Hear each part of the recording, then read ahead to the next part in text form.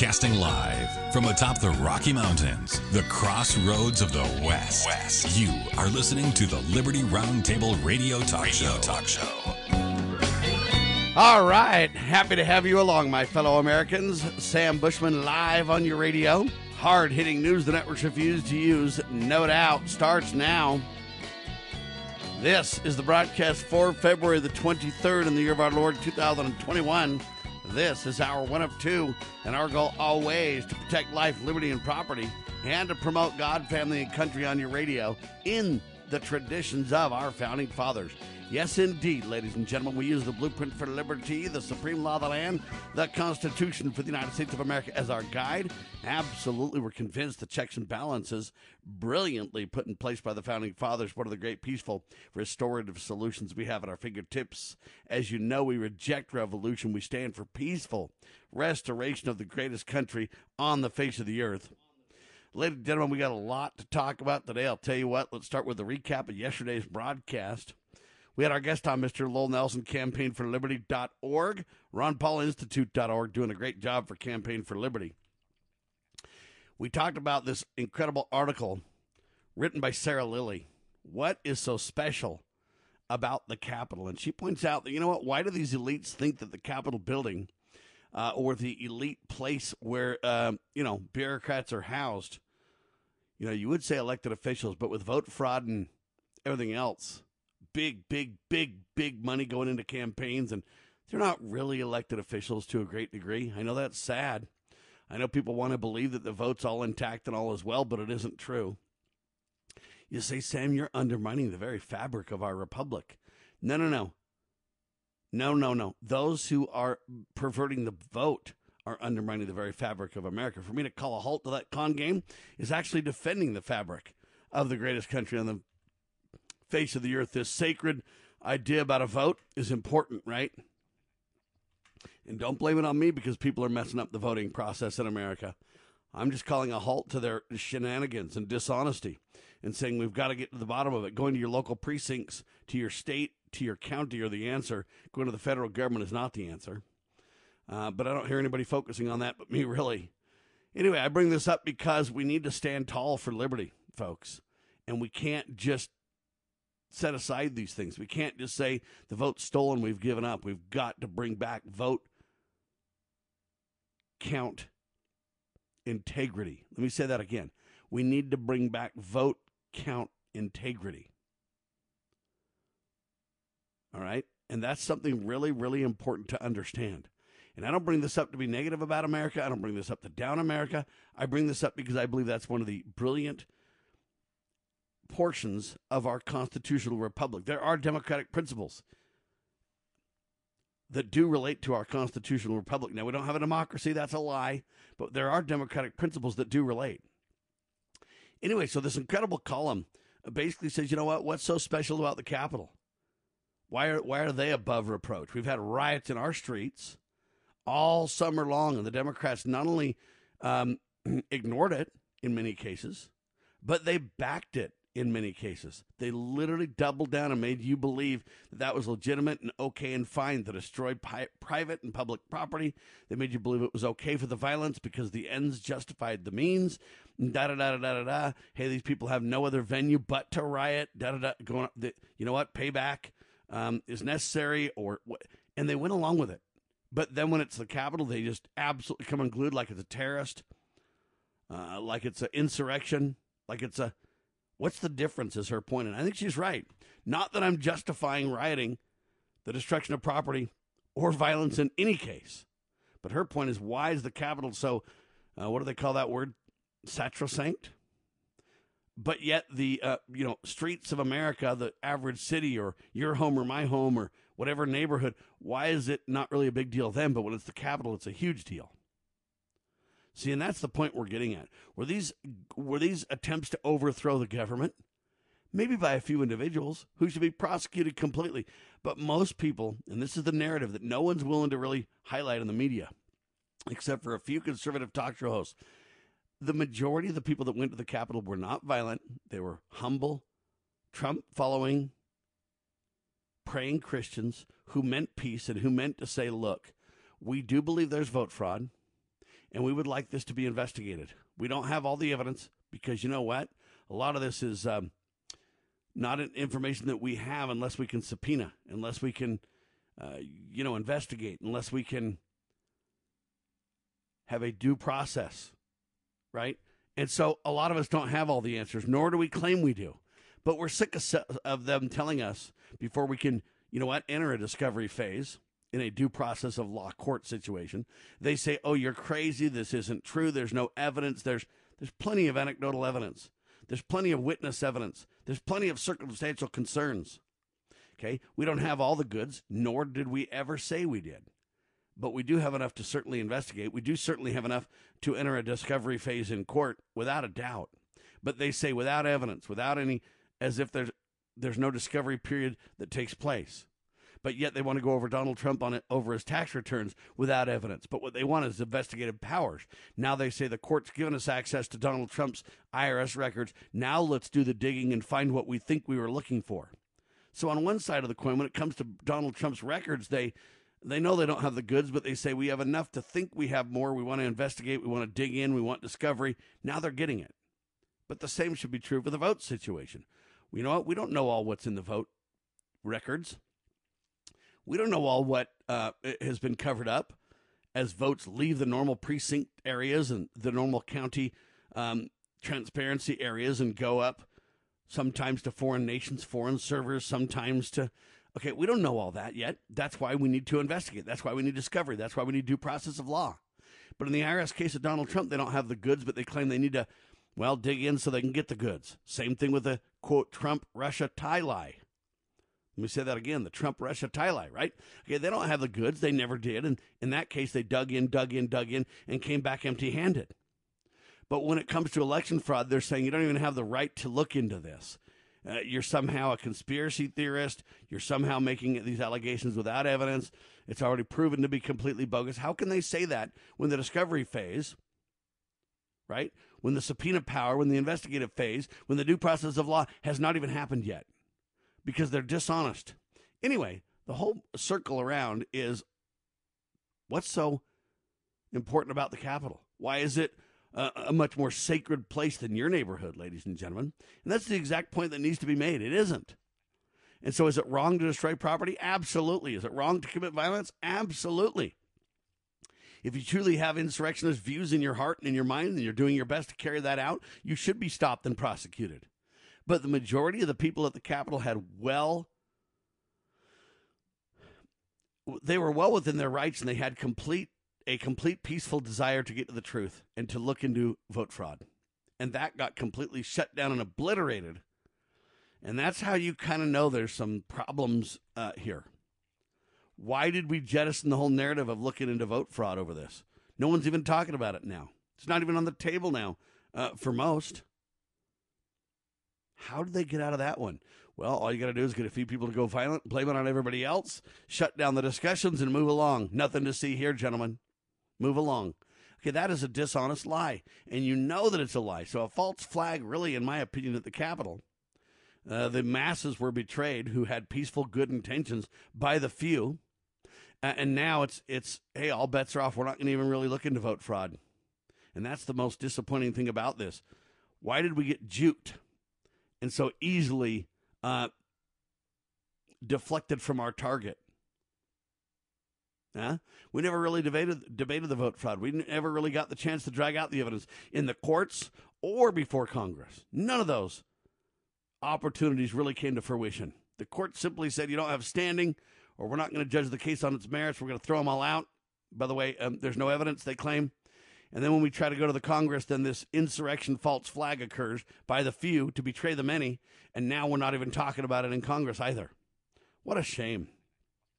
By the way, flashback, Anthony Fauci, whacked out as he is, giving absolutely dishonest advice everywhere he goes. He should be fired. Trump should have fired him, but Trump didn't have the guts. Now Biden hopefully will fire him, but time will tell. But flashback, Fauci described Ebola quarantines as draconian, warns of unintended consequences back in 2014. So the bottom line is Fauci's lost all credibility. It's the problem, folks. Sad to say, but true story. Central planning of your immune system is dangerous, writes Davis Taylor. Mandated vaccinations constitute, quote, state planning of our immune systems, he says, and they're as harmful to our bodies, to our cells, as economic central planning is to our society. Great point. When they go on and talk about manufacturers of vaccinations are shielded from liability under the, quote, National Vaccine Injury Compensation Program, NVICP, meaning you can't sue them. Taxpayers have to pay for the damages. The companies that make the vaccines are off the hook. They did this. This is unprecedented. There's no other industry like this where there's no accountability whatsoever, really.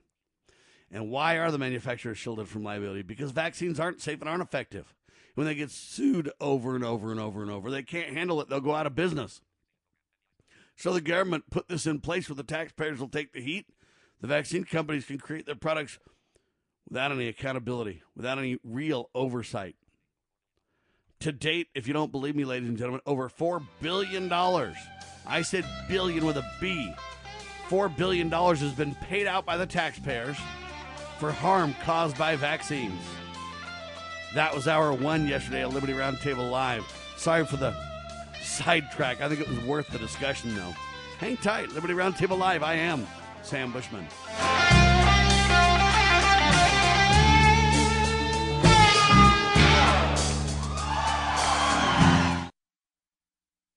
Okay, girls, about finished with your lesson on money? Daddy, what is a buy-sell spread for gold coins? Well, when you sell a gold coin to a coin shop that's worth, say, $1,200, you don't actually get $1,200. But don't worry, we're members of UPMA now, so we don't have to worry about that. Daddy, what if somebody steals our gold? We don't have any gold at the house. It's stored safely in the UPMA vault, securely and insured. But the S&P 500 outperformed gold. Daddy, gold is a bad investment. Some people do think of it that way, but actually, gold is money. And as members of the United Precious Metals Association, we can use our gold at any store, just like a credit card. Or I can ask them to drop it right into Mommy and Daddy's bank account, because we're a UPMA member family. Find out more at upma.org. That's upma.org. Why don't we say to the government writ large that they have to spend a little bit less? Anybody ever had less money this year than you had last? Anybody ever having a 1% pay cut? You deal with it. That's what government needs, a 1% pay cut. If you take a 1% pay cut across the board, you have more than enough money to actually pay for the disaster relief. But nobody's going to do that because they're fiscally irresponsible. Who are they? Republicans. Who are they? Democrats. Who are they? Virtually the whole body is careless and reckless with your money. So the money will not be offset by cuts anywhere. The money will be added to the debt, and there will be a day of reckoning. What's the day of reckoning? The day of reckoning may well be the collapse of the stock market. The day of reckoning may be the collapse of the dollar. When it comes, I can't tell you exactly, but I can tell you it has happened repeatedly in history when countries ruin their currency.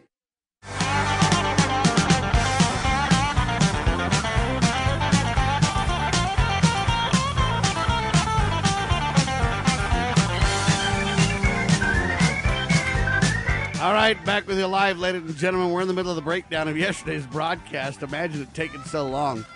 Sorry, I digress a little bit in my delivery, ladies and gentlemen. Second hour, we had Dr. Scott Bradley with us to preserve the nation. His collegiate series, books, videos, stand and deliver presentations on the Constitution, homeschool series, and more. To preserve the nation. It's all available at freedomsrisingsun.com.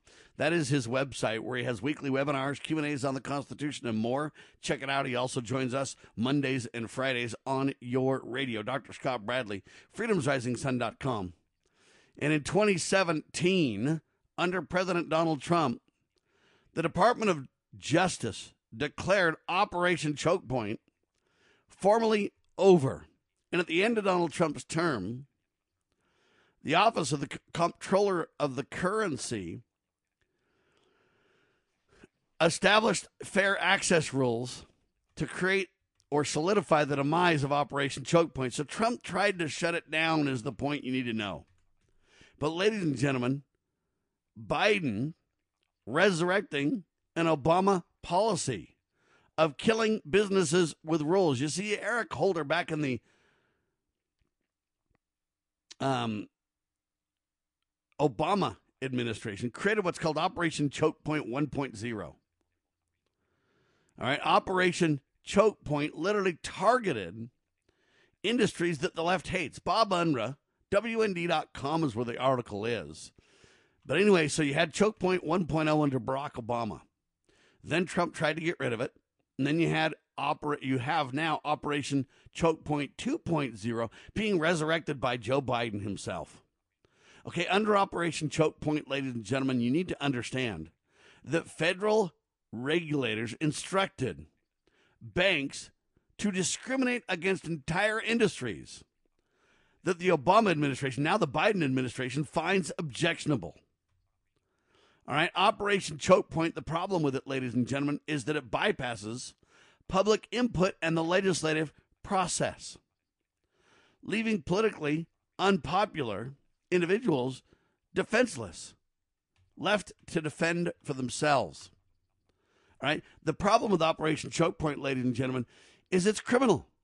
What it says is if you're a gun manufacturer, if you're a gun store, a gun dealer, if you deal in loans that are high-risk loans or whatever else, then we're going to shut your businesses down. We're going to say your company is too high risk. Okay, but it's absolutely a lie because they point to these vague, too high-risk areas, and then they really point to cooperating with government. Let me give you an example. They're pointing at talk show hosts, Dennis Prager, Sam Bushman, James Edwards, Alex Jones. I could go on and on and on and on. But they're literally attacking us relentlessly under this Operation Choke Point. So let me give you an example. The Constitutional Sheriffs and Peace Officers Association had, I can't remember if it was 2012 or 2014, but it was under the Barack administration. And we were going to have a conference. And the conferences are very expensive. We pay for hotels for a lot of sheriffs. We raise a lot of money. By the way, if you want to donate, cspoa.org. Donate liberally. We're having a conference coming up at the end of this week. I'll be there live. cspoa.org to learn more and to attend. That's the Constitutional Sheriffs and Peace Officers Association, cspoa.org. Anyway, and so we were going to have our conference, and we had PayPal, and there were a lot of people signing up. I mean, every day you'd get, 20, 30, 40 signups. And we were right on the cusp of having our event. PayPal chopped off our funds. And they basically said, because you violated the terms of our agreement. And we're like, what? Well, how do we violate the terms? They were vague. Anyway, long story short, we had an angel investor jump in and give us the money that we were missing because we couldn't charge credit cards and save our conference. Thank heavens to the angel investor. I don't know that they want to be mentioned, so I'm not going to say their name. They know who they are, and we're so grateful for them. But I don't want to mention them because I don't want to add heat. Does that make sense? I don't want to add heat. I know the FBI and the CIA and all these government bureaucrats listen to our radio program. They ask, how do we get a copy, or we need to record it ourselves, and I say, no need, just download it from LibertyRoundtable.com or LovingLiberty.net. We make it all available. We have nothing to hide. Nevertheless, so this angel investor saved our bacon and allowed us to carry out our conference without PayPal. We eventually threatened to sue PayPal, and they eventually turned back on our service. We haven't had a problem since in that venue, which I'm grateful for. However, I bring this up to say that was Operation Choke Point 1.0, and I didn't really realize that it had a formal name. I didn't really realize that it came straight from our government until this article on WND.com by Bob Unruh, who talks about Operation Choke Point 1.0 under the Barack Obama administration and Joe Biden, how it was basically Donald Trump tried to get rid of it. Now it's being brought back as Operation Choke Point 2.0 under Biden and Kamala Harris. Right now, here's the problem. The first time a few of us got attacked and shut down, and they kind of backed away when a lot of us pushed. Some people have been shut down permanently. And the details about the shutdown are interesting. And they don't make a lot of sense until you understand the whole program. So when we first got shut down and we pushed back, we didn't really understand the vagary. Is that a word? Anyway, the vagueness of the shutdown. Because it was like, what do you mean we violate your terms of agreement? We didn't understand because we really didn't violate any terms of the agreement at all. Okay? But when you understand Operation Choke Point, and when Bob Unruh lays out the details, and when you realize they're bringing the program back, you begin to understand what's going on. Now you say, well, Sam, it's only the racists that are getting shut down, or it's only the, insurrectionists or whatever. And so, but it isn't true, folks. That's a lie. Okay? I've never been a racist. I'm not an insurrectionist. The Constitutional Sheriffs and Peace Officers Association is not an anti-government organization. In fact, we believe in the county sheriff. And we believe that elected official needs training and guidance and support. Some say, well, you believe the sheriff is like a kingmaker in his own county and nobody can touch the sheriff. He's above the... We don't believe any of those things at all. You're lying. Come to our conference, ladies and gentlemen, CSPOA.org, and find out what we really believe. We believe the sheriff does have tremendous power and is the chief executive in a given county. We do believe there are checks and balances to the sheriff's power, folks. I'm the one that talks about checks and balances more than anyone you know. Who daily refers to checks and balances multiple times? Who daily tells you this is the greatest country on the face of the earth? Who tells you daily we stand for the proper role of government? Okay, I'm not anti-government. That's a lie. And I don't believe the sheriff is above reproach or above the law. He just has tremendous jurisdictional authority to stop out-of-control people who would violate the law. See, that's all. He has tremendous power to put in check those who would violate the law. And that includes other government officials, by the way. That's where they don't like it when we say that. They want you to believe the federal government has absolute power. See, that's a lie, too. The truth is there's checks and balances. So the sheriff has tremendous power. And if you don't believe me, how come Richard Mack and Bill Clinton literally went to war? And Richard Mack was told, you will do this, you will do that, you will do this, you will do that. That was the federal government to the county sheriff. And the sheriff said, no, I won't.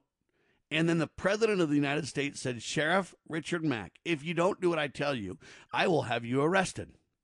And Sheriff Richard Mack said, no, you won't. There are jurisdictional boundaries here. As I read the supreme law of the land, you don't have authority to do that, Sheriff. Or President, said the sheriff. President, you don't have authority to do that. So Richard Mack went to court. They went all the way to the Supreme Court. Imagine that. Sheriffs getting a venue all the way to the Supreme Court. And in the Supreme Court decision, Bill Clinton was handed his head. Not literally, ladies and gentlemen. Don't go violent. Virtually speaking, in the courts, the majority decision led by Antonin Scalia said, hey, there are dual sovereigns here, and the federal government has no authority to force, to mandate, to dictate terms that must be carried out by the states and the local municipalities. There is no authority. And so Richard Mack won that case. Now,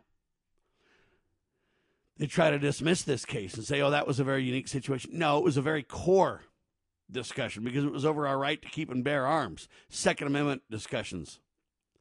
And it was a very clear 10th Amendment states' rights case. And the mainstream press,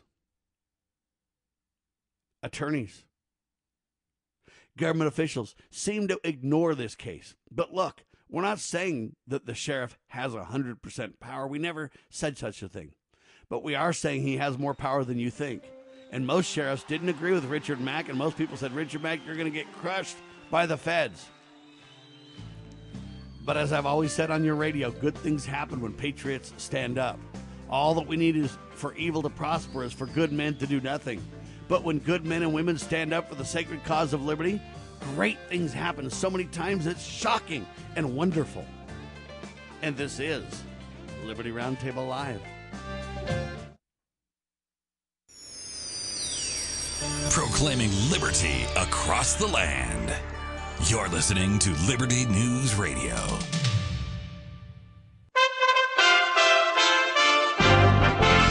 USA Radio News with Lance Pry. California Attorney General Javier Becerra has confirmation hearings this week to be the next Secretary of Health and Human Services. Becerra will face the Senate Health, Education, Labor, and Pensions Committee on Tuesday and the Senate Finance Committee on Wednesday. Critics are saying he's literally the least qualified nominee in the history of the agency. No experience in health, no experience in managing something of this size. Israeli Prime Minister Benjamin Netanyahu is on trial and faces bribery, breach of trust, and fraud in connection with a series of alleged corruption scandals. The testimony phase of the trial won't begin until after Israel's March 23rd elections. New York State Police are reporting a soon-to-be dad was killed Sunday in Liberty, New York, after the device he was constructing for an upcoming gender reveal party exploded. The blast occurred at a home, killing 28-year-old Christopher Peckney and injuring his brother. Liberty is located about 100 miles northwest of New York City. This is USA Radio News. It may soon be the biggest issue of our time, the NRA and your gun freedoms. President Biden says he will defeat the NRA and their efforts to limit your guns, tax them, and even put the NRA out of business permanently. All this week, Newsmax TV's Stinchfield tells the real story about Joe Biden's war on the NRA. Watch Stinchfield at 8 p.m. Eastern to find out how the NRA is fighting back. Stinchfield is unafraid to tell you the truth. Everyone is tuning in. Newsmax TV is now the 4th highest-rated cable news channel. It's on all major cable systems. Check your cable guide. If they don't carry Newsmax, call them. Or just download the free Newsmax app on your smartphone or smart TV and watch us anywhere. So watch Newsmax for Stinchfield and real news you can trust. 30 million Americans watch Newsmax all the time. You should too.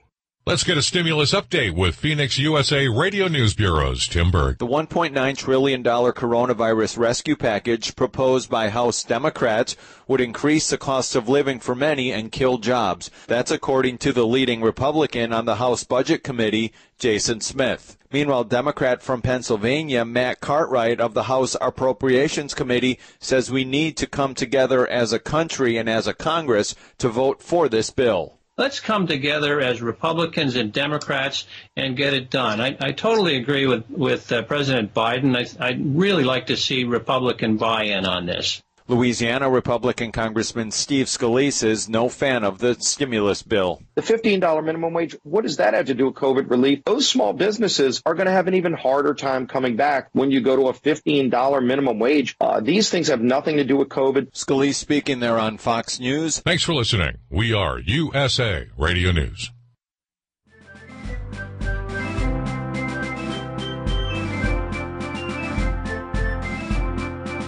Promoting God, family, and country.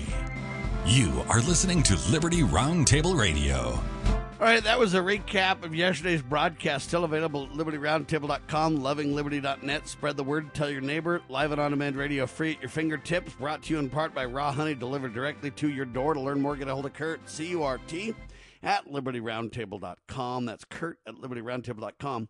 Or give Kurt a call. You can call him or text him on this number, 801-669-2211. That's 801-669-2211. And tell him Sam sent you. Raw honey delivered directly to your door, baby. LocalHoneyman.com is the website, should you like the web channel for contact. LocalHoneyman.com. All right, so News the Networks Refuse to Use starts now. And I want to talk about preparedness this second half hour. Headline that I got, News for Patriots, E-Alert. Mother Nature turns her winter fury on Deep South. Amen to that. It says we're used to reading about winter storms in the plains, the Midwest, New England. They're so frequent, sometimes we even tire about hearing them. But when the winter storm slams the Deep South, everyone takes notice. That's what occurred last week in Texas and in many other states. Historic winter storm Uri is what they're calling it. Packed a big punch. At least 70 people in the U.S. and Mexico died, and many were hospitalized. They say more than 9.7 million homes and businesses lost electrical power. All to frigid, record-breaking temperatures. And a killer storm featuring snow and ice across the South. In February 15th, for example, it was colder in Houston, Texas than it was in Houston, Alaska. Wow, I didn't know there was a Houston, Alaska. Oklahoma experienced its coldest since 1899. Now, they also talk about carbon monoxide poisonings that occurred. I guess this name is Dan Wood. He's senior director of the system operations at the Electrical Reliability Council of Texas, and he said that this event was well beyond the design parameters for a typical or even for an extreme Texas winter than you would normally plan for. In other words, he's just saying it's way worse. Among those who died during the, quote, storm called Uri were 2 adults and a child who suffered carbon monoxide poisoning. Sometimes people bring barbecues into their homes to try to cook. They say more than 300 calls were received by Texas fire marshals.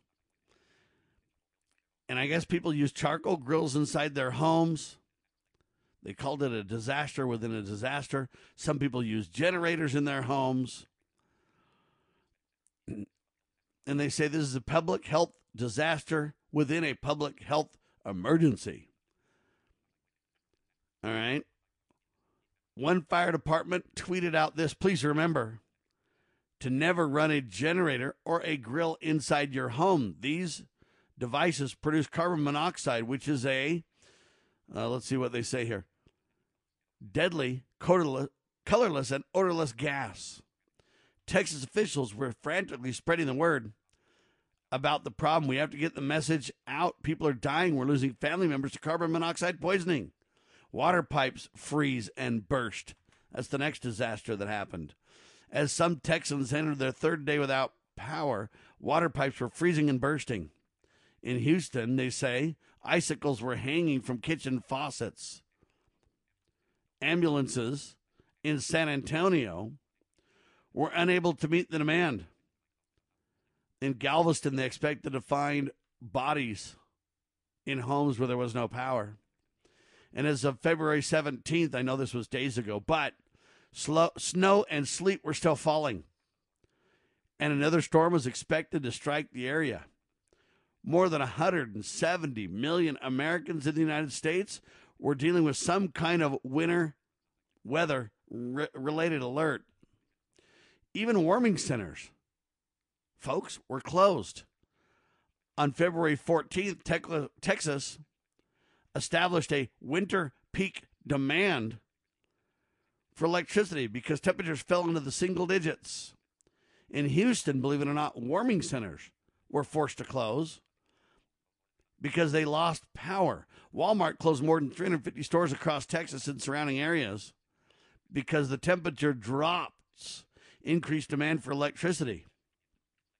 The cold was so extreme that it prevented natural gas from being delivered. That's why a lot of people lost electricity. U.S. Representative I guess this representative from Texas, he's a native. Let's see here. The power grid was minutes from completely failing. If it had completely failed, it would have been down for months. Rolling brownouts and rolling power outages are what saved the system from complete destruction. The storms moved east to Louisiana, Mississippi, Arkansas, and Alabama. They were hit hard as well, they say. More than 109,000 people lost power in Louisiana, for example. Over 60,000 in Mississippi experienced blackouts. People in Kansas were urged to conserve energy as a state of emergency disaster was declared. Oklahoma said unprecedented demand for electricity was straining the state's electrical grid and natural gas infrastructure. The storm even caused damage and injuries in Georgia and Florida. It was so extreme. Believe it or not, power outages were experienced in 15 states, including North Carolina, Kentucky, and Virginia. Plus Virginia, Tennessee, Indiana, and Ohio. Road travel was hazardous, folks. Accidents in icy roads led to Interstate 10 being completely shut down. That's between Baton Rouge and Lafayette, Indiana, or Louisiana. Lafayette, Louisiana. Nearly every major road was closed in both directions in Louisiana. Icy roadways were serious, serious problems. There were numerous accidents, including a 14-vehicle pileup, including a jackknife trailer. In Mississippi, ice was reported on roads and bridges in, what did they say? 66 counties. Okay, there's all kinds of blockages and pileups due to cars going off the roads. In Alabama, there was a 20-car pileup that blocked traffic in both directions on U.S. Highway 231. Houston police were trying to deal with crashes everywhere. All right. Colorado City, Texas, got an additional rude awakening. Some say they expected the government to probably take care of them at all times. Okay. Power was lost. Arctic air swept in. Anyway, people are voicing their concerns in Facebook groups. They say this might have been an exception, but the fact is tax dollars don't help when it's an emergency like this. No one is immune, folks. When you have this extreme weather, the Deep South getting crushed by cold temperatures and more, and winter storms, no one's immune. Power outages happen. It's important to have a backup power source. Now, I give you that whole write-up because News for Patriots really wrote up a great article kind of articulating what happened. And this is really sad. This is a horrible thing that happened, ladies and gentlemen. And you can blame it on HAARP and say the government created it and they weaponized the weather and that it's man-made or man-created or man-engineered. May or may not be true in its conspiracy land. I do believe HAARP's real. Whether HAARP was used in this case and whether it has the ability to manipulate the weather to that degree, that precisely, and to do so, quote, untraceably, I don't know. Okay, I'm not really a scientist, and, I do believe there's truth. I used to interview Dr. Nick Begich back in the day, and he documented HAARP pretty well. Wrote books about it and everything. Alaska native. And so there's concerns, but whether it's man-made, whether God uses the weather to punish the people, I don't know. Here's what I do know. It's important that we all learn to prepare. Okay? Now, Texas, by the way, is on its own power grid. Did you know that? The country, that's the United States, is divided into 3 grids. I'll break that down for you in seconds on the one and only Liberty Roundtable Live, ladies and gentlemen.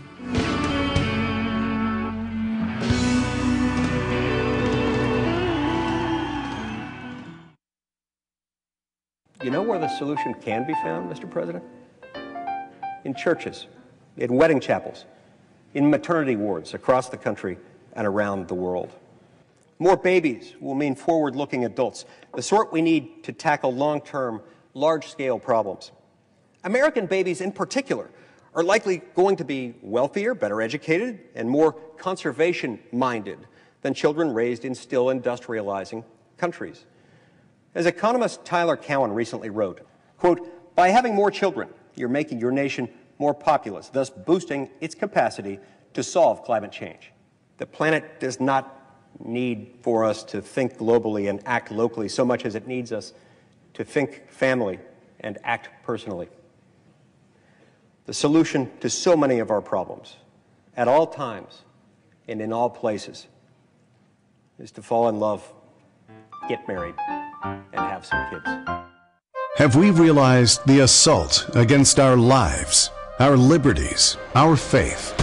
To defeat this assault, Christians and all people of goodwill should have strategies to prevail in our faith and principles, which are simple. No need for a complex formula. One goal, one aim. A strategy like the heroic Christians of the past. We win, they lose. Nothing less. Big Q, Little Q. The Calm Before the Storm by a friend of Medjugorje. The strategy of heaven revealed. Big Q, Little Q. The Calm Before the Storm. Available on Amazon.com or by calling Caritas in the U.S. at 205-672-2000.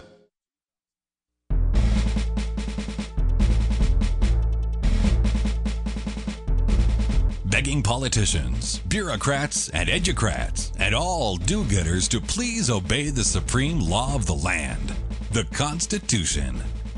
This is Liberty Roundtable. All right, ladies and gentlemen, Texas is on its own power grid, okay? And they've always taken pride in the independence of Texas and that they're on their own power grid. And, well, now when it failed, everybody can't point the finger at somebody else fast enough, right? But Texas is on its own power grid. The United States, by the way, the country, is divided into 3 grids. One covers the eastern United States, another the western states, and the third is the Texas grid, which covers nearly the entire state of Texas. Now, the Texas grid is called ERCOT. ERCOT, ERCOT, and it's run by an agency of the same name, ERCOT, the Electric Reliability Council of Texas. That's where ERCOT comes from or whatever. Now, ERCOT was found back in 1970 in the wake of a major blackout in the Northeast that took place in November 1965. And the idea was that Texas wanted to be on its own, and their goal, they were tasked with the responsibility to manage grid reliability according to, quote, national standards at the time. However, the ERCOT grid of Texas has a jurisdiction beyond the authority of the Federal Energy Regulatory Commission. All right, that's interesting to kind of know. The result, they say, is an electrical island in the United States. Wow. Said Bill Magnus. He's CEO of ERCOT. He said that in an interview with USA Today. That independence, by the way, has been jealously guarded by the Texans, both by policymakers and the industry. Wow. ERCOT manages about 90% of the state's power for Texans' 26 million customers. Now we talk about a power grid failure. The state has a generating capacity of about 67,000 megawatts in the winter, compared with a peak capacity of about 86,000 megawatts in the summer. You say, well, why can they produce more in the summer than the winter?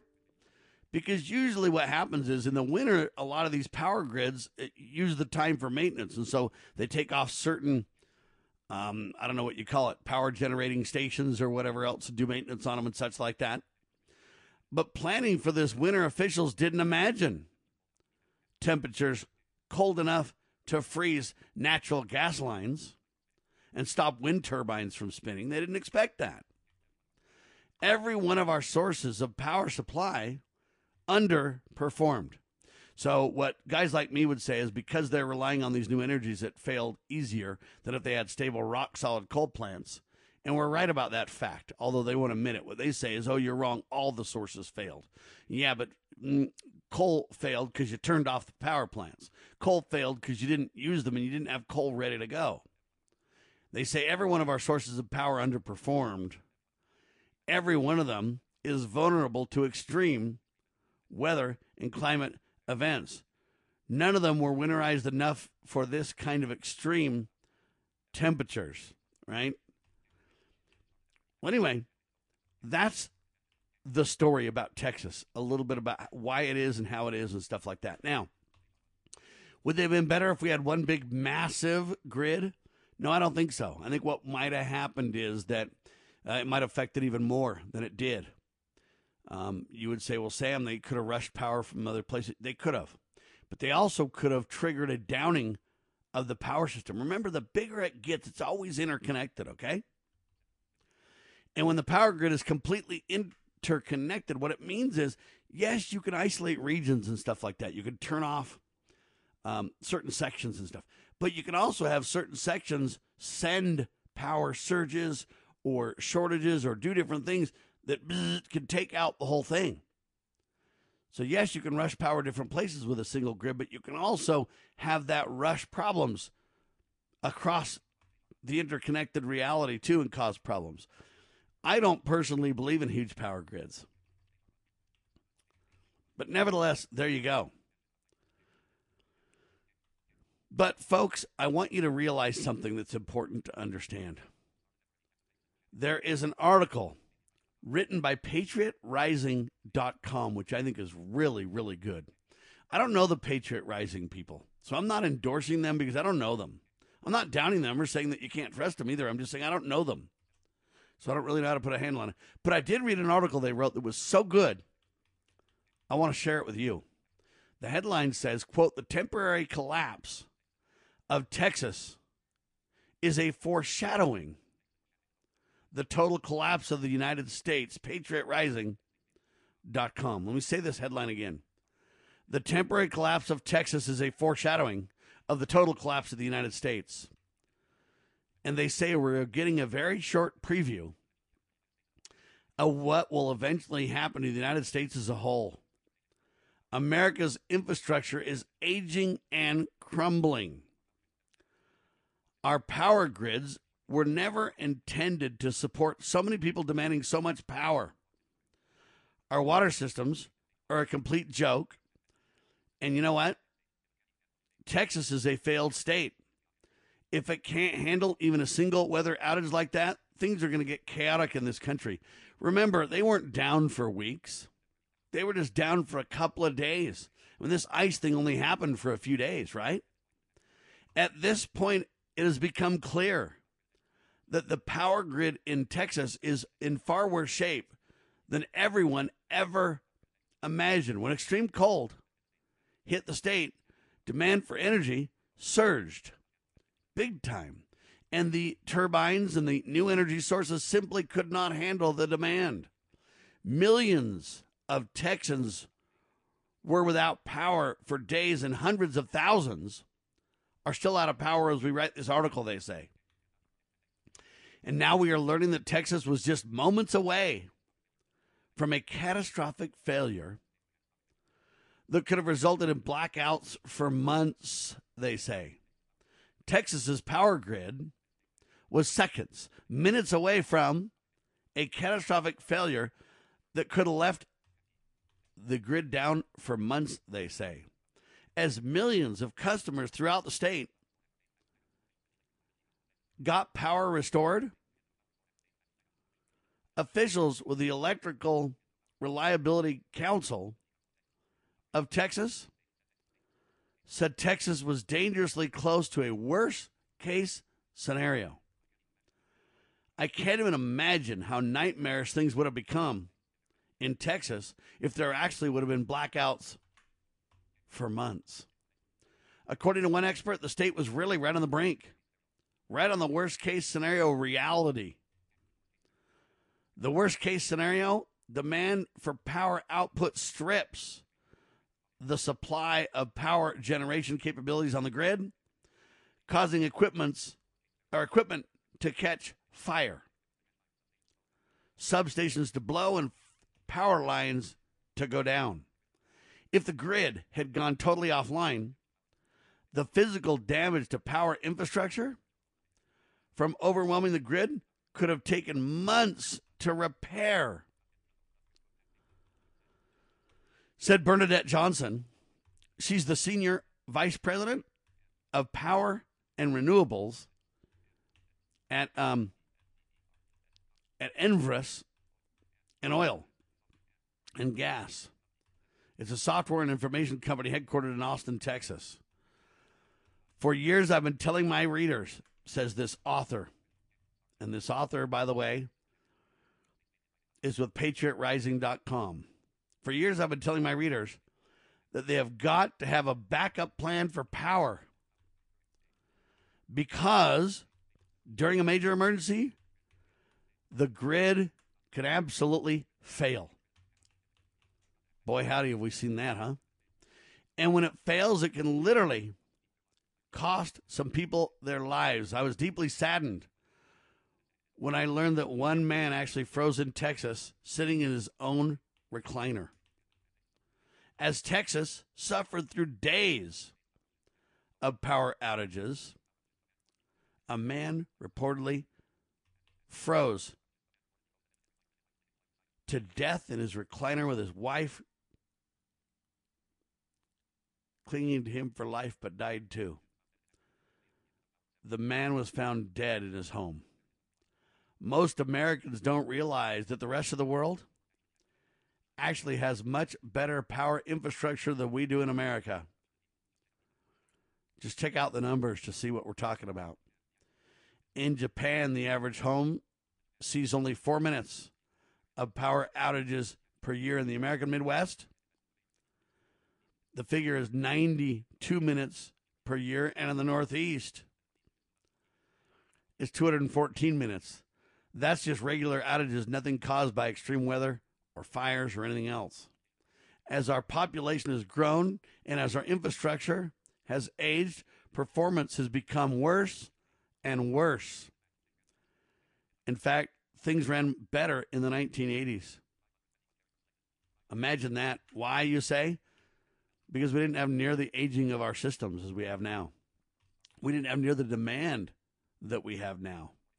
According to an analysis by Climate Central, major outages affecting more than 50,000 homes of businesses grew more than 10 times more common from the 1980s to 2012. I know it's a little bit old data even then, right? From 2003 to 2012, weather-related outages doubled in a 2017 report. The American Society of Civil Engineers reported that there were 3,571 total outages in 2015, lasting 49 minutes on average. The U.S.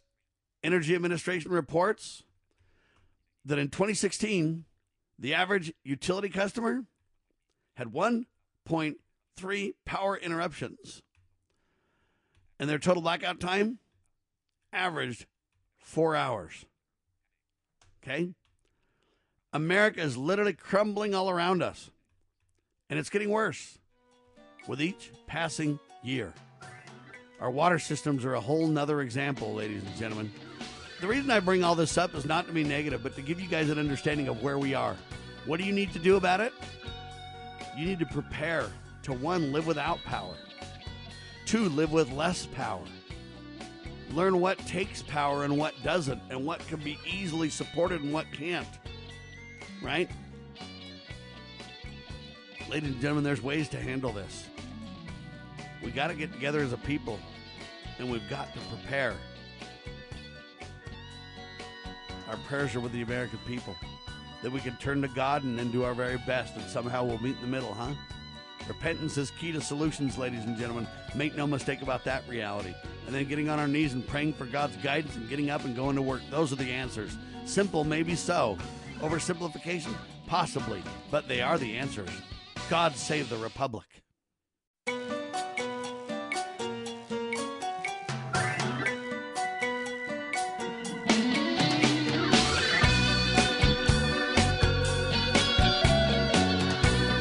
Broadcasting live From atop the Rocky Mountains, the crossroads of the West, you are listening to the Liberty Roundtable Radio Talk Show.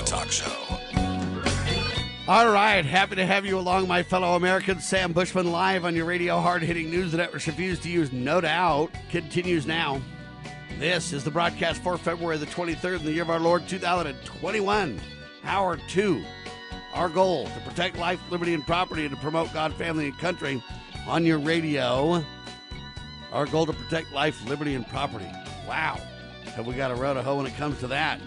Ladies and gentlemen, last hour we broke down the previous day's broadcast, and then we jumped in to this News for Patriots alert.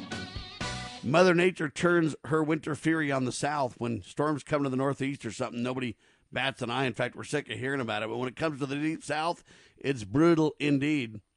We talked about the U.S. is divided into 3 general power grids. One covers the eastern United States, the other one the western states, and the third one is the Texas grid. The Texas grid covers primarily the complete state of Texas. The Texas grid is called ERCOT. Yeah. And it's ran by an agency of the same name, the Electric Reliability Council of Texas, ERCOT, if you will. And it's basically an electrical island in the middle of America. It's on its own. And it was created back in 1970 because in 1965 they had a massive storm and they said, this will never happen to us again. Oh, but voila. Fast forward to 2020, it did. 2021, I should say. All right, but the temporary collapse of Texas, ladies and gentlemen, is foreshadowing the total collapse of the United States. PatriotRising.com is that article. We talked about it in detail last hour. I broke down about how bad it is and how crumbling our systems really are and how old and ancient. In fact, in other countries, they have way better electrical capabilities and systems than we do. Many of them have leapfrogged us in terms of technology, and our systems are aging and crumbling, and our demand for power has never been greater. And, we got a serious problem on our hands. Now, thus, we don't go negative. We can turn to God. Repentance is one of the great keys. I know you think it's not related, but it is. Just ask Noah from the Bible if you don't believe me. Anyway, I digress. Jim Clymer, well-known constitutional attorney, one of the leaders of the Constitution Party, the party of integrity, liberty, and prosperity, constitutionparty.com. Mr. Jim Clymer, welcome back to Liberty Roundtable Live, sir. Hey, thank you for having me on. I appreciate it. All right, I want to discuss this article that I've been talking about a little bit more. The electrical grid's melting down, but our water systems are another example of serious concern. In Texas, for example, the cold weather literally caused thousands of pipes to burst. The damage caused by all these ruined pipes are in the billions, with a B, billions of dollars. Right now we're being told the total of 797 water systems in the states are currently in trouble because of frozen pipes and damage done. Some 13.5 million people are facing water disruptions right now, with over 790 plus systems melting down. About 725 systems are under a boil water advisory right now. Overall, approximately 7 million Texans live in areas that have been ordered to boil their water, and it could take months of service disruption and months for it to become normal again. Without water, none of us can survive long, and it's absolutely imperative that you have a backup plan when the system goes down. I didn't say if, did I? In Houston, people that are without water in their homes have been forced to line up at public spigots to get water. Meanwhile, in scenes reminiscent of a third world country, Houston residents filled up buckets and hauled them back to their homes. One Houston resident, whose power has just gone back on Thursday after only 3 days, but still has no water, said it's crazy. Most of us still don't have potable or drinking water. Folks, if your water system completely fails, you won't even have a public spigot for water. Shortages of food and other essential supplies are being reported in Texas. They say for many people, the system going down creates rapid need. In other words, the situation becomes desperate rapidly. Okay? They were struggling to stay warm and fed with water. Stores are out, if not closed. Okay? Food is thawing and being destroyed faster than people can get it distributed. The problem isn't that they won't even let people have the food. The problem is they had a hard time even distributing it.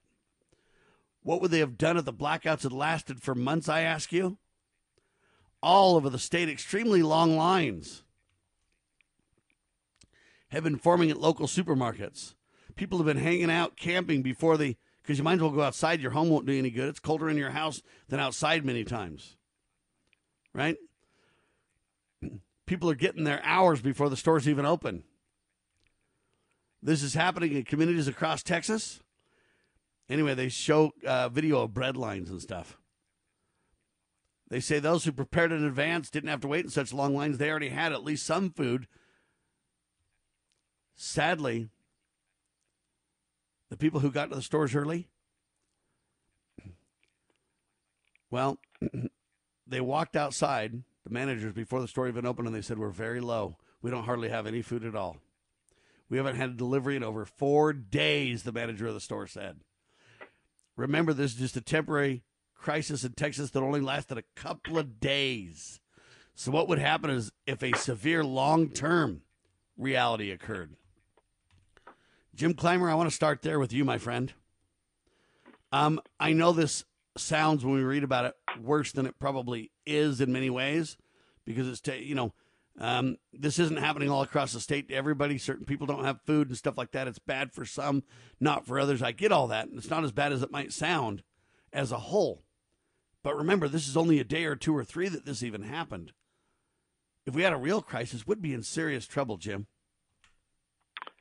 Well, we would. No question about that. And unfortunately, when you have a crisis like that, that opens the door, gives the opportunity for government to seize more power, seize more of our liberties, and deny us our liberties.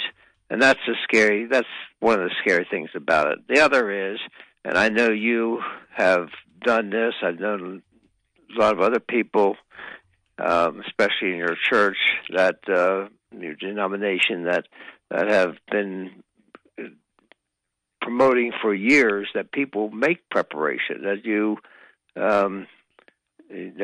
take reasonable steps to prepare for a crisis, which will come at some point in time. And, of course, those who live in densely populated areas, in my view anyway, are more vulnerable because you've got big masses of people all needing the same things. Now, I'm a country boy. I'm a country folk. And, we've got running spring behind our house. We have generators. We have food that's canned, that we have jars, and of course food that's frozen, things like that. And if we had to, we could survive for quite a while without if the system broke down. But that's a lot more difficult if you're living in a densely populated area. You don't have a stream. You don't have a spring out back of the house that you can get water from. And so I feel especially for those, they're the ones who need to keep some bottled water stored in their basement or in their house somewhere, and as well as food, and prepare for that type of thing. And as you point out so well, this is only a few days. What would it be like if it extended into weeks or even months? And if it would go that long, there were very few of us that could survive that. It'd be mass hysteria. But then remember too that this is an unusual event. I mean, this is there are different things that could cause a panic like this, or situation where there's a lot of hysteria and system breaking down. This was caused by nature, by God, by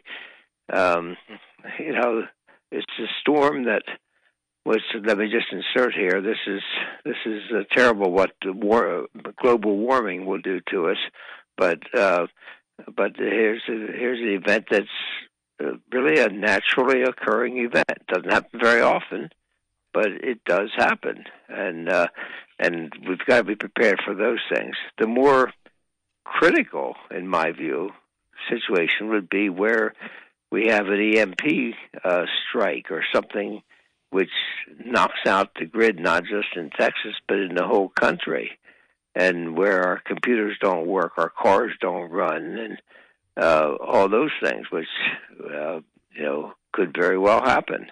Ladies and gentlemen, Jim Clymer with me. The Party of Integrity, Liberty, and Prosperity, ConstitutionParty.com. What would happen if a severe, long-term, national emergency, whatever that be, right, disrupted food, water, and power systems for months on end? All it took, ladies and gentlemen, to cause a short-term collapse scenario in the state of Texas was some cold weather. Eventually, much worse things will happen in our nation, folks. And it has become clear that we are not ready. Get prepared while you still can, because time's running out in seconds on your radio. The Foundation for Moral Law is a nonprofit legal foundation committed to protecting our unalienable right to publicly acknowledge God. The Foundation for Moral Law exists to restore the knowledge of God in law and government, and to acknowledge and defend the truth that man is endowed with rights not by our fellow men, but by God. The Foundation maintains a twofold focus. First, litigation within state and federal courts. Second, education, conducting seminars to teach the necessity and importance of acknowledging God in law and government. How can you help? Please make a tax-deductible contribution, allowing Foundation attorneys to continue the fight. You may also purchase various Foundation products as well at morallaw.org. Located in Montgomery, Alabama, the Foundation for Moral Law is a nonprofit, tax-exempt 501c3 founded by Judge Roy Moore. Please partner with us to achieve this important mission. morallaw.org. The spirit of the American West is live and well in Range Magazine, the award-winning quarterly devoted to the issues affecting the American West. Each issue contains informative articles, breathtaking imagery, as well as the culture of cowboy spirit today, and gift ideas like the 2021 Real Buckaroo Calendar. Order online from rangemagazine.com. Loving Liberty Network salutes the spirit of the American West at rangemagazine.com. Well, my mom smokes and my dad smokes, and I saw them smoking, so I tried it. They're telling me not to smoke, but they smoke themselves. When it comes to smoking, are you sending mixed signals? But when you teach someone a certain way to do things and you go back on that certain way, it sends mixed signals to the person that they're trying to teach. The parents need to be the example. Smoking. If you think you're old enough to start, you're smart enough to stop. A public service message from this station and the Church of Jesus Christ of Latter-day Saints.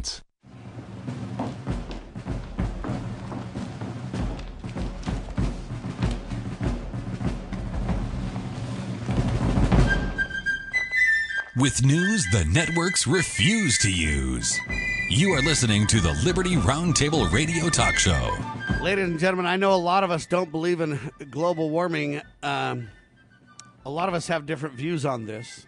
There's an article out, a new poll. Trump supporters have the most divergent views on global warming of anybody.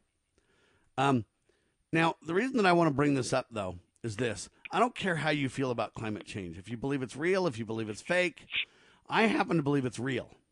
Okay, I believe that global warming and climate change is real.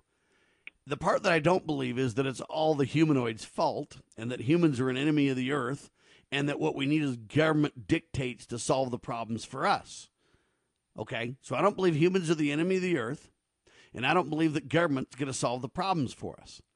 I do believe climate change happens. Just ask Noah if you don't believe. All right? there was a massive flood, and I think the earth changed when the waters were on the earth. You know what I'm talking about? Okay, we do have hot and cold temperatures. We do have biblical reality of, you know what? God uses the weather to punish us, not because he hates us or he wants us to be punished, but because he wants to stir us up in remembrance of him. He wants us to realize how vulnerable and fragile we really are, and he wants us to turn to God, turn to him, okay? Because that's where solutions are.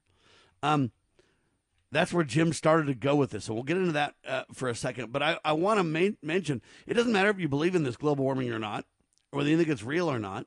Really, you got to ask yourself, forget climate change for a minute, forget the debate, forget the political overtones, forget the political divide. What would happen is if a severe long-term national emergency, whatever it be, disrupted food, water, and power systems for months on end. All it took to cause this collapse or this problem was a couple of days of cold weather. Now you could say, well, it was extremely cold, Sam. I agree. But do you think there can't be more extreme cold or more extreme heat or whatever else? There can be, and there will be, Jim. Get prepared while you still can, because times are running out is the point. Well, that's exactly right. I fully agree with that. And I too believe in climate change, but it's by natural processes, not what humans is doing, as you already said. But yes, it's a given that it's going to happen at some point. There's going to be a time in most people's lifetime, and it could be, well, as we become more and more dependent as a society, as a country, on technology, on electronics and things of that nature, the greater the calamity when something hits like this. Now, back 150 years ago, it would not nearly have been so drastic, where people wouldn't have had to rely so much on even on water supply. It has a lot more natural water supply, whether it be from springs or whatever. And people did more storing food just in the natural process of things, of canning and drying foods and having things on hand like that. But as we become more and more industrialized, more and more dependent on technology, we are more vulnerable. And I couldn't say it any more strongly than what you said it yourself, that we need to prepare while we have the opportunity, because we never know when that opportunity may come to an end. All right, now, Jim, this is Solutions Radio, and I've painted a pretty dire picture of how bad it is in Texas, how bad it can get in America, and I don't do it to be negative. I do it to be real. All right, we teach the ideal, but we live in the real, okay? But I wrote a headline that I believe is Solutions Radio at its best. Here's the headline. Let's break it down and talk about it a little bit. Repent. Turn to God. Pray. Do all you can to get ready. Okay, I believe if we do those things, you know what? It's not a disaster. It's not a meltdown. These realities have been foretold biblically. We know they're going to happen. We know as the people as a whole turn away from God, more and more and more retributions for not acknowledging God, not turning to him will happen. That's the order of things. We've been taught that biblically. We know it's true. We know it's coming. We know it's reality. Now it's time to do what we can to, I don't know if I should say prevent, because I don't know that we can prevent prophecy, but we can certainly make it more mild, and we can certainly have God create miracles in our lives.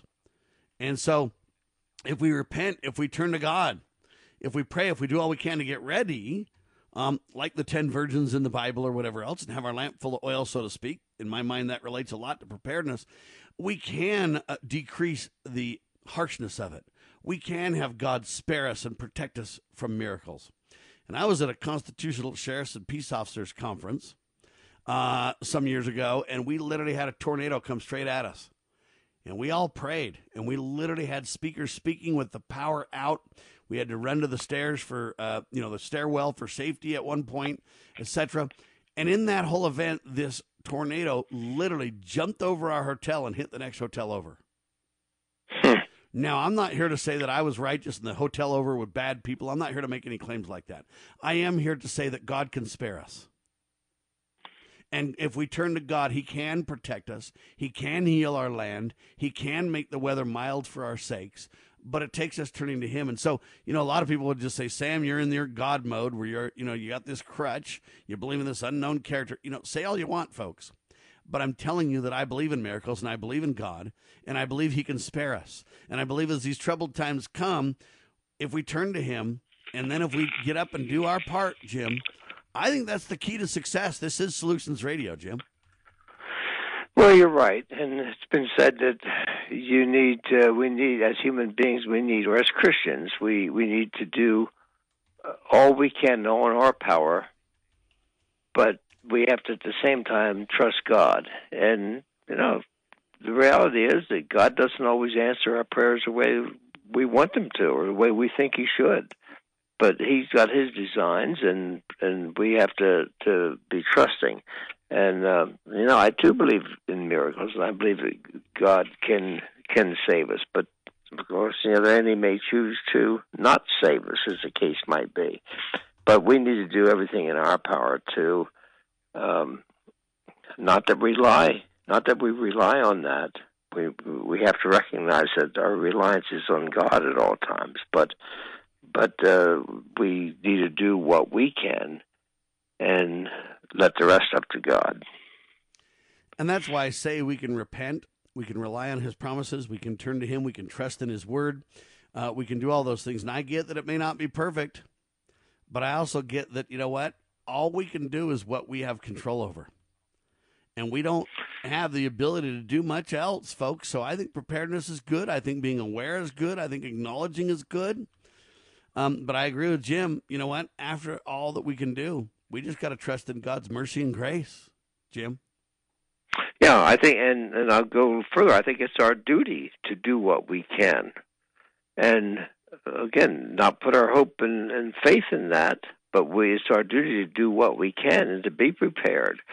And we've got families, we've got other people that we're responsible to that we need to be prepared for, not just for ourselves, but for those who are under our purview, or under those who are under our care and dependency.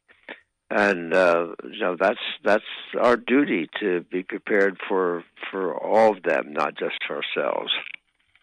Stewardship, leadership come to mind in this, ladies and gentlemen. We don't need to panic and melt down. We don't need to just run around in fear. We do need to have faith in the author of our liberty, in our God. And we can make a difference. This is Solutions Radio, is why we focus on these solutions. And you may say, well, I'm not as religious as you are. And my response to that is there's always time to get more religious, to realize God's in charge. Let me give you an example. John Kerry is the climate czar for Joe Biden. And climate czar John Kerry said we have 9 years left to avert a climate catastrophe. And there's no room for BS. That, given the 2018 projection, that we had 12 years left to avoid the catastrophe. 3 years later, we have 9 years left. Now, you can say I don't believe in what they're saying.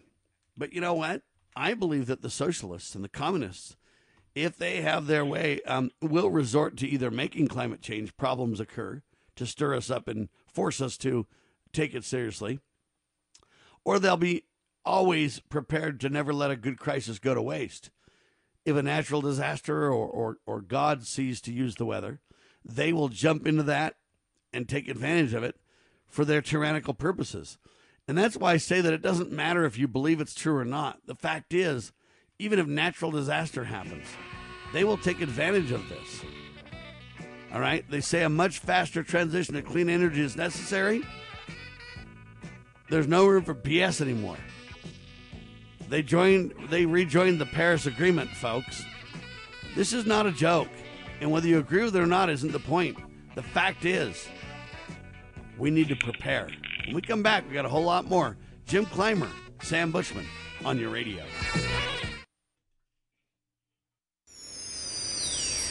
Protecting your liberties. You're listening to Liberty News Radio.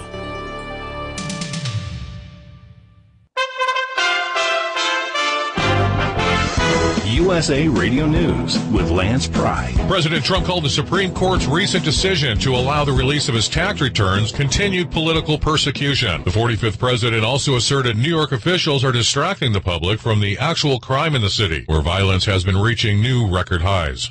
The investigation into the engine failure of a Boeing 777 could take more than a year, officials said, but already the picture is becoming clear about what happened to the United Airlines flight on Saturday. The Pratt & Whitney engine failed minutes into United Airlines flight 328 headed from Colorado to Hawaii, leaving a mile of debris in its wake. After the incident, United grounded all of its Boeing 777s. Investigators are looking into metal fatigue as the culprit. The United States Air Force B-1B Lancers from Dyess Air Force Base in Texas arrived in Norway on Monday as part of a training mission in Europe, marking the first time U.S. bombers have operated out of the Scandinavian country. This is USA Radio News. Balance of Nature's fruits and vegetables in a capsule, changing the world one life at a time. The product that you have given me here is, as far as I'm concerned, sent to me from heaven. I love it a great deal. It's hard to find anything that's real nowadays. I enjoy it immensely. It's making my life so much better. I feel so much better. And during this pandemic, I have no worries whatsoever. My immune system has got to be at a top-notch level. I don't seem to get colds or anything. I don't know what getting sick is anymore. This is so cool. Experience the Balance of Nature difference for yourself. Right now, Balance of Nature is offering free shipping and 35% off on any new preferred order. Call 800-2468-751. That's 800-2468-751. Or by going to balanceofnature.com and make sure to receive this special radio offer by using discount code USA. As expected, the price of gas will continue to rise. Texas USA Radio News Bureau's John Clemens has more. That price is 24 cents higher than a month ago. And according to Patrick DeHaan of GasBuddy.com, the price could be going even higher. Average gas prices will likely continue to rise some 5 to 15 cents a gallon over the next 2 weeks, so long as oil prices do not see additional gain. The increase of 13 cents a gallon is due to 12 refineries being shut down in Texas due to the snowstorm. Oil prices continue to put pressure on gasoline prices, but are holding near $60 a barrel for West Texas Intermediate crude oil. But average gas prices soared last week after refinery shutdowns in Texas impacted gasoline production. The cost of crude oil has played a major role in the increase. AAA also says growing crude prices will continue to rise, causing higher prices at the pump in February. We are USA Radio News.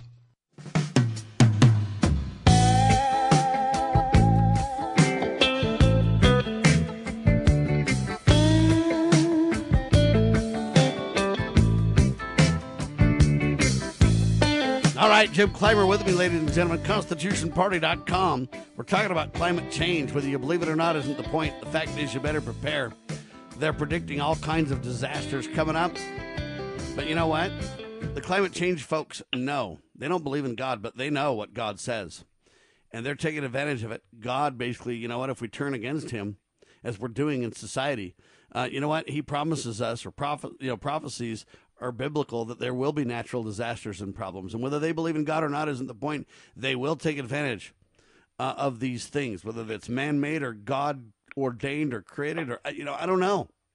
I think it's some of both, I'm sure, but get prepared while you still can, because time is running out, ladies and gentlemen, is the point. This is Solutions Radio. Repent, turn to God, pray, do all you can to get ready, ladies and gentlemen. Now, Climate Czar Climate Czar John Kerry, working for Joe Biden. We have 9 years left to avert a climate change catastrophe, and there's no room for BS left. All right? Now, Jim, I want you to kind of respond to this. They're going to take advantage of it, even if they don't cause it. I don't know if they can cause it or not, if they can manipulate weather to this degree or not. I don't know. Some say they can, some say they can't. I'm familiar with a lot of the technologies, and there are some evidence there, but, definitive details are hard to come by these days when it comes to this. But I will say this, they will not let a good crisis go to waste. And we know that the weather will get more extreme and more volatile as time goes on.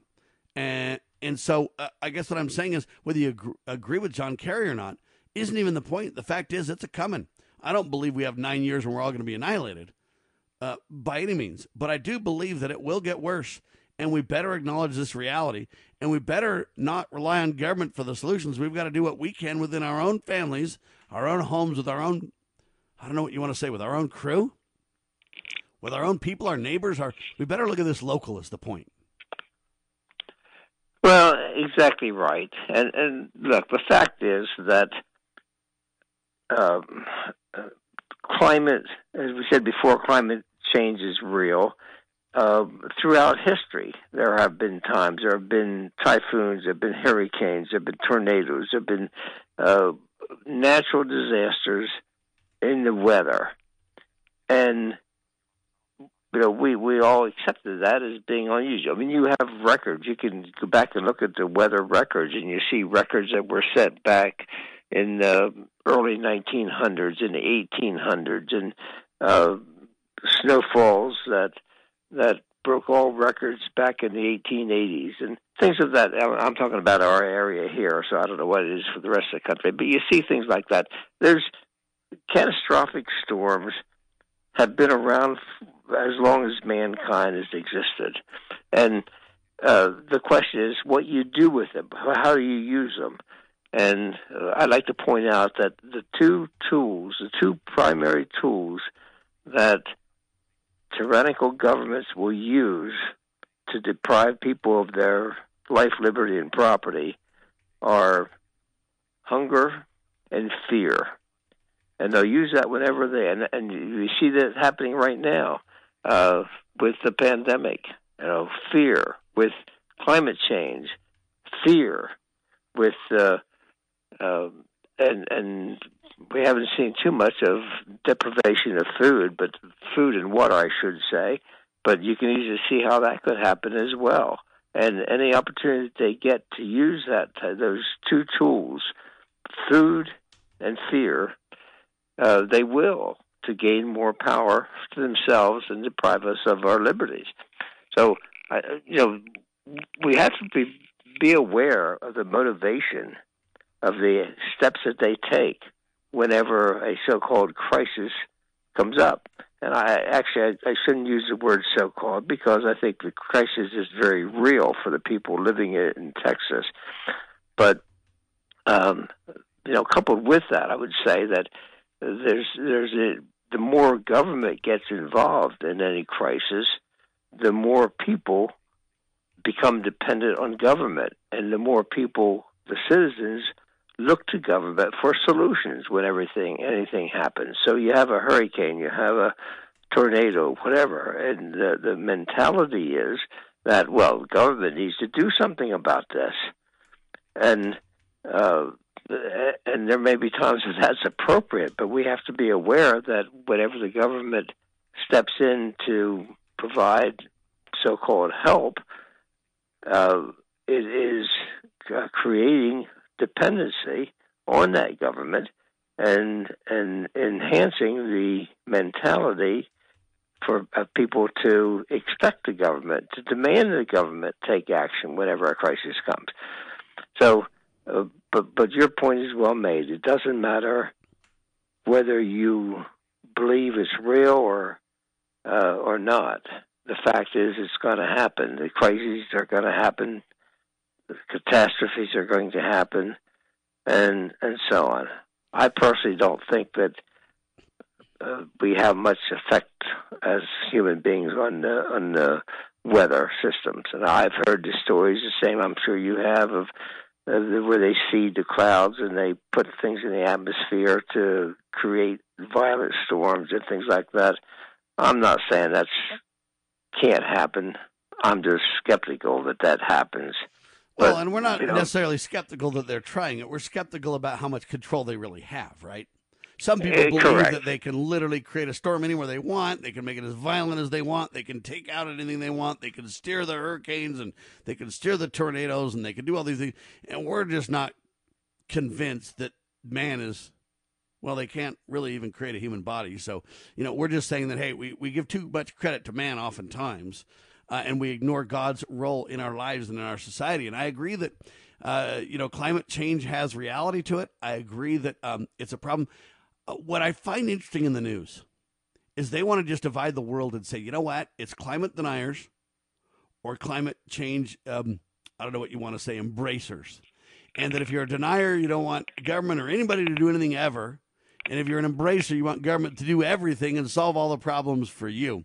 And they make this binary discussion of, in my opinion, opposites that can never agree and can never work together and can never solve anything. And I believe that's the misnomer, and that's the deception and the meltdown point. They're dishonest, okay? Because I believe that climate change is real, okay? I believe that there are things that we can do to make a difference. And I believe that, you know what? Most folks, depending on how you ask the question, will agree with common sense. So let me say it this way. Do you believe that because you burp, Jim, that you're the cause of all the problems in the world, and because of you on the planet, you're an enemy of the earth, and therefore climate change is real? And see, now you're a denier. Because I've just dishonestly trapped you into this. Wait a minute. You took something that I have, that I believe there's a grain of truth in, and that there's some and now you've manipulated into a bunch of false premises that I disagree with completely, and now you've kind of trapped me in the discussion. On the other hand, if I say to you this way, do you believe that turmoil in the world is part of Earth life, and that God put us here and he loves us, but yet we're here to be tested? And yes, there will be difficulties in our lives and in the earth, and we need to work together to resolve them? Then you're going to say yes. Of course. And so the problem is the way they're framing this whole debate, this whole discussion. They want to say, if you're a conservative, you're a climate change denier. If you're a liberal, you think it's true and that government needs to solve it for you. See, I believe neither of those realities are true. I believe there is a climate problem. I believe that we are not being good stewards of the earth, and therefore we're having all kinds of catastrophes. Denying God and turning our back on God and his laws are one of the cores. That doesn't mean I agree that we're an enemy of the earth. I don't think we're an enemy of the earth. In fact, I think God created the earth and he peopled the earth on purpose. And it's wisdom in God that he did so. And we, as God's children, have a stewardship, a responsibility, an obligation to live our lives according to his laws. And when we do, we're blessed. And when we don't, we lose those blessings. And I believe that we can be good stewards of the earth, and we should clean up disasters that we've created. And we should live our lives in a way that would be, to some degree, in harmony with the earth. But when they want to cross the line and create earth worship, and that's God, and don't turn to the God of Abraham, Isaac, and Jacob, see, then we get all off the rails in this we can never work together scenario, because they frame the argument in a way that's not resolvable. We need to jettison their false narrative, Jim, and stand with the truth, which is we're on the earth. There's turmoil and tests in our lives. God put us here for a purpose. The earth is not our enemy, although we're not in a love affair with the earth either. We realize the earth is God's creation, and so are we. And he's made us stewards over the earth, and we should take care of it to the best of our ability. And we can do this in harmony without destroying everything we hold dear. These things are possible if we intelligently work through this and have the great discussion America is known for. When we get back, I'll have Jim respond. But ladies and gentlemen, we've got to take a grip. We've got to get a grip on this, man. We got to go and everywhere, in TV and radio and everywhere we go, articulate this in a way that brings people together for solutions and doesn't just divide us from the get-go. Their goal is divide because that's how they gain power. But if we stand together as Americans and say we can even agree to disagree agreeably, we can be kind to one another. But let's work on solutions, not on the divide, shall we? Ladies and gentlemen, may I ask you, what is the KQ? You know, the kosher question. Most Americans will spend their entire lifetime purchasing food from the supermarkets while having no idea that almost every packaged food product on the grocery shelves is certified kosher. Indeed, the kosher question encompasses not only food and religion, but also affects our economics, politics, and our identity. In an effort to promote awareness to the kosher question, developers have published an app for your smartphone that features a database of food products that have not been kosher certified. The Koshertified app has prominent advertisement on TPC's homepage, or you can check out its website at thekosherquestion.com. With the cesspool of politics getting even deeper these days, why not leave the swamp and start eating in favor of your own interests? Check out thekosherquestion.com today and download the app. I reinstated a policy first put in place by President Ronald Reagan, the Mexico City policy. I strongly supported the House of Representatives' pain-capable bill, which would end painful late-term abortions nationwide.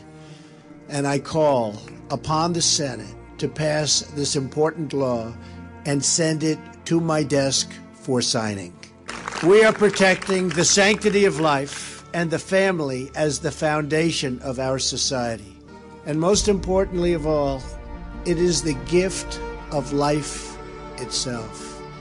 That is why we march, that is why we pray, and that is why we declare that America's future will be filled with goodness, peace, joy, dignity, and life for every child of God.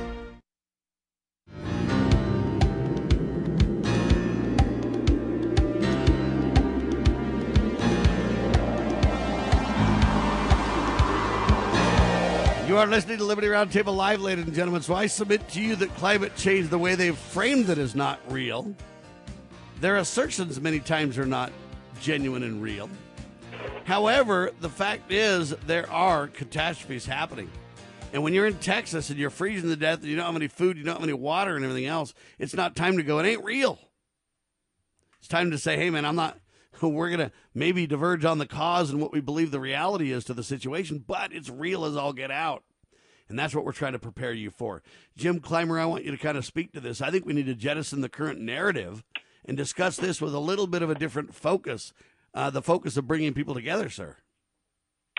Well, and I fully agree. We do need to bring people together and as you said, recognize that catastrophes are real when they hit you. You know, we too often feel removed from them. We think, well, that's somebody else's problem, but when it hits home, when it's with you, it's as real as can be. You mentioned about not worshiping the earth and so on, and I concur completely with that. But the other worship that we see is of man. And we have the idea that man can solve all the problems, that man is, we place man in the, really as God, and thinking that mankind is able to figure everything out and to assume everything. We have to recognize that that's just not the case. You know, there's a God in heaven that is in control, and man is limited on what mankind can do to solve problems, especially when you're talking about weather-related catastrophes and storms and earthquakes and things like that. We're just limited in what we can do. But we as individuals can and should, as we said before, we have a duty to prepare for the times, the things that will come over time. And, let's go to the anti-sluggard and consider his ways and be wise and, prepare for the future. We've got all kinds of admonitions like that. One other thing I'd like to point out, too, before I forget it, and that is the hypocrisy of many of those who talk about being, I won't say good stewards because we believe in being good stewards. I've always believed that. Always believed in living frugally and respectfully and being a caretaker of the resources that we've been given on the earth.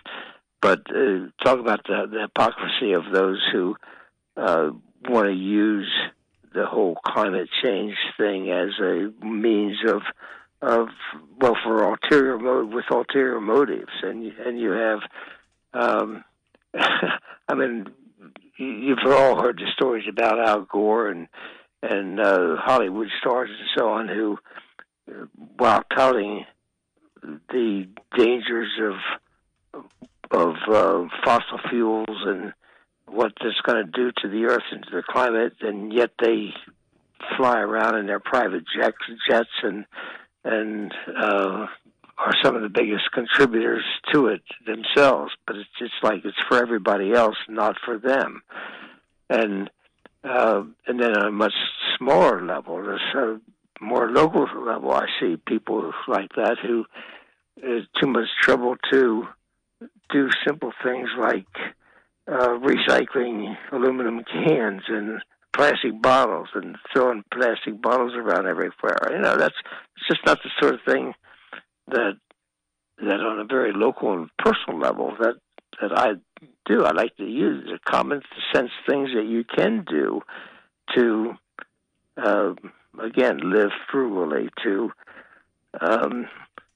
do what you can in your own little corner to be a steward of the earth and of the blessings that we've been given, and to treat them wisely. So, I think we need to call attention to the hypocrisy that we see and the double standard that so many carry on. And we really need to be civil. Okay, I believe in civility. In fact, we're building a website called A Call for Civility. Okay, because I believe it's so critical right now that we have civility. But we need to also reject the narrative that's being positioned, which is, Jim, you're an enemy of the earth. You're a conservative. You're a global warming denier. And you, my friend, are the cause of all of our woes. In fact, we might need to put you in jail for your denial of the truth. You're leading people astray. Okay, we need to stop that narrative. We also need to stop the narrative that we say, hey, all these green climate change people are so whacked out they can't see straight.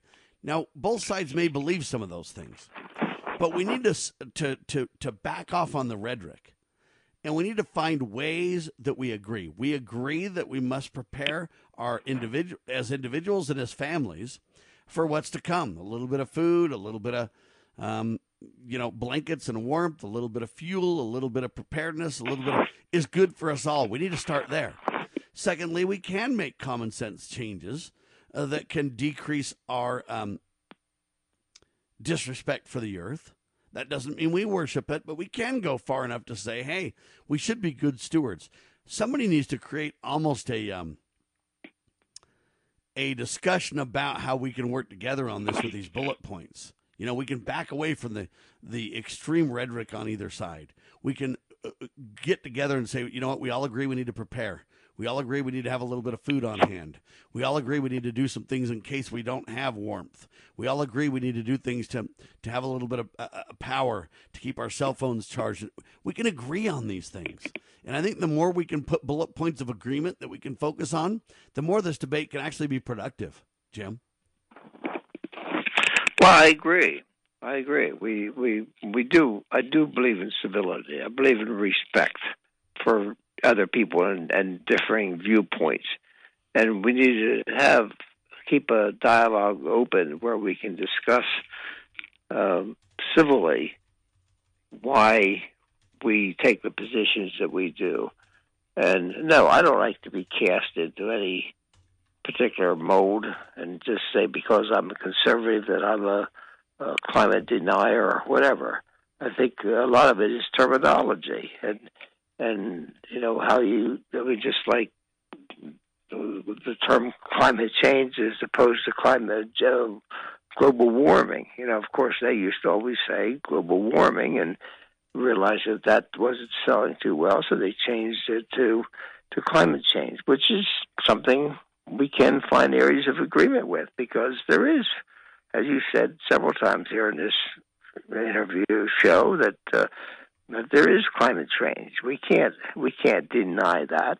It's just the question of we have to ask is what causes it. Is it something that we have control over? To what extent? If we have some control, to what extent do we have control? But, and not only to what extent do we have control, but what can we as a group do about it, even despite our different beliefs?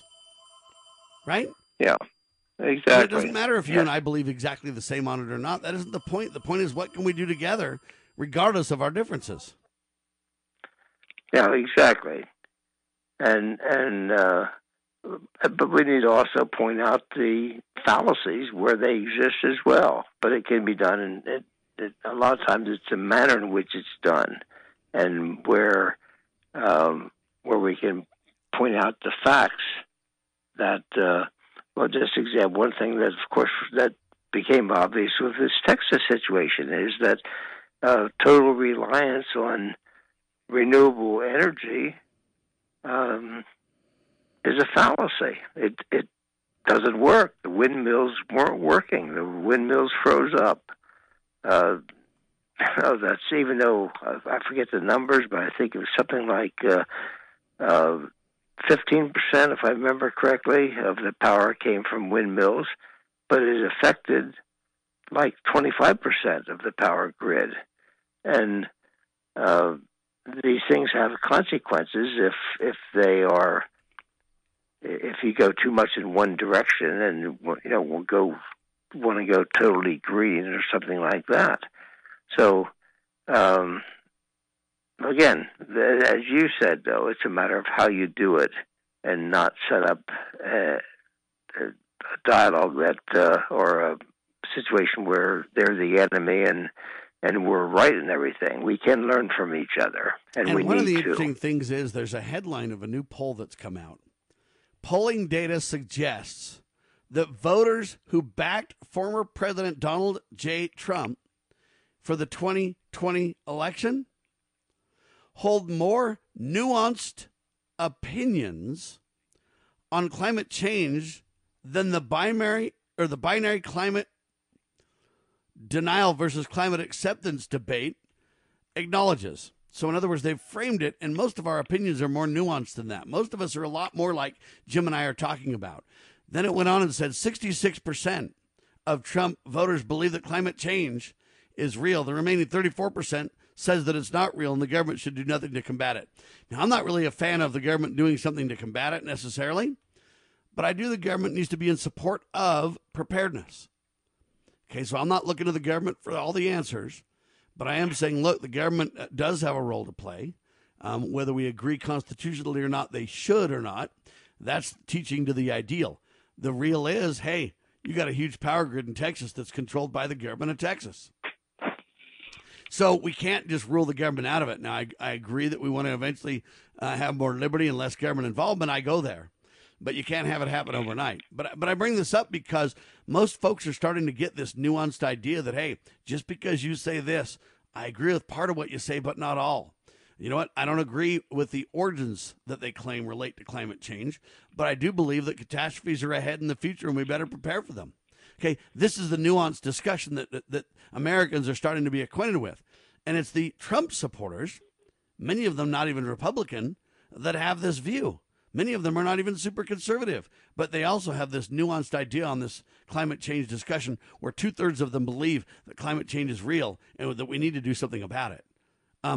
The origins, again, I believe are a big lie that they're telling, but nevertheless, we need to acknowledge that it's real. Because denying it doesn't help us prepare, Jim. That's the point, right? Well, I think the emphasis should be on preparedness and not on what government can or should do. When you say government has a role, I may acknowledge that on the state level. Frankly, I don't think it has a role in the federal level. I gave the example of the power grid is owned by a single state in Texas to make the point. I agree. Yeah. But again, the emphasis should be on preparedness for when these things come, not presume that we have the ability as mankind to alter the weather or to affect it in any significant way ourselves. Ladies and gentlemen, there is hope in America, hope in God, hope in family, and hope in country. That's my claim to fame. I'm not going to go negative on America. We live in the greatest country on the face of the earth.